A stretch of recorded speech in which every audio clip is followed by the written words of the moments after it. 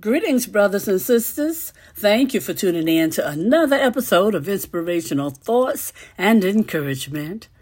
Today's scripture comes from the 55th chapter of Isaiah, verses 1 through 7. Reading from the New Living Translation, it says, "Is anyone thirsty? Come and drink, even if you have no money. Come. Take your choice of wine or milk. It's all free. Why spend your money on food that does not give you strength? Why pay for food that does you no good? Listen to me, and you will eat what is good. You will enjoy the finest food. Come to me with your ears wide open. Listen, and you will find life. I will make an everlasting covenant with you. I will give you all the unfailing love I promised to David. See how I used him to display my power among the peoples. I made him a leader among the nations. You also will command nations you do not know. And peoples unknown to you will come running to obey, because I, the Lord your God, the Holy One of Israel, have made you glorious. Seek the Lord while you can find him. Call on him while he is near. Let the wicked change their ways and banish the very thought of doing wrong. Let them turn to the Lord that he may have mercy on them. Yes, turn to our God, for he will forgive generously." Oh, hallelujah. Thank you, Lord. Thank you, Father. Lord God, we pray that you'll bless the reading and hearing of your holy word. We pray for the courage to always be obedient. And Lord God, we pray that you'll continually bless us with spiritual insight, wisdom, and understanding as we grow in the knowledge of you, Lord God, as we grow in the knowledge of your love for us, Lord God.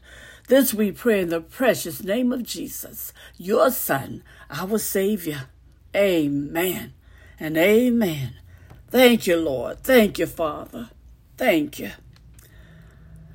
Brothers and sisters, the creator of the universe, who formed us and sustains our life, invites us to come to him for food and drink without cost. Think about it. He's not referring to free material provision, but instead has in mind a far greater gift: salvation. Oh, hallelujah.